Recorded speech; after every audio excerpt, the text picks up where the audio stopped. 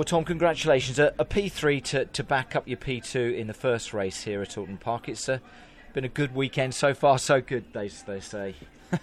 Well, so far I'm the only person to get 2 podiums this weekend, and with a reverse grid... Where'd that leave you? What? Reverse grid. Oh, really, really good. So I finished 3rd in the last race, and they pulled out... I'm starting 5th. Okay, so not bad. I'm starting 5th. Not yeah, bad. Really, really good. It couldn't have gone much better for me, to be honest. If I can hold on to 5th or maybe even move up to 4th on the start, 'cause I'm getting really good starts this weekend. Yeah. That would be amazing to get a 2, 3, 4 in the points. That's epic. That moves me sort of for. top 5, 4 in the championship. It's what you've been looking for some time. But in that second race again, a lot of weight on board. But the tyre and the weight combination and the way that you defended, Andrew throughout that race. Hats off to you and to the team for putting the car together in such good shape. Yeah, I knew that Andrew was the closest to me in terms of ballast, but we were running different tyres.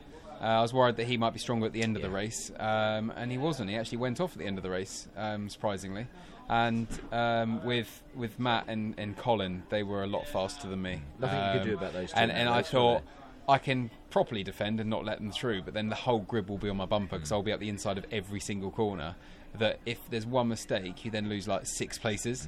I thought I'm best off letting these two go because there's a big enough gap behind. It wasn't going to cause me any dramas. And I said on the radio, I'm trying to be smart and let them go because I think we've got a chance for a podium.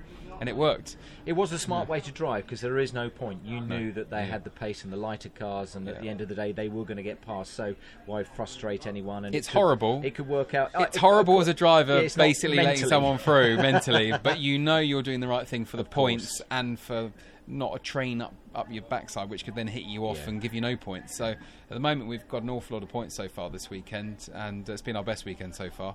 And it's where we should be. We are the best team on the grid. Well, great drivers and engineers. We just had poor luck till now, so it's nice it's all finally going our way. Talking of poor luck, poor old Sam toured off with a car fire and everything, luck. which is a real shame. A great result for your other teammate James Cole, finishing 5th in that race. But do you know the latest on Sam's car? It was something to do with fuel leak. It was a 4p clip.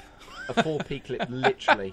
That's the budget we're looking at, which failed. Bad luck and you could replace it every single weekend or every session. It's just one of those random things which go a bit like if you're in the World Karting Championship. You could put a brand new chain on for that last race, leading the World Championship, and it can just snap.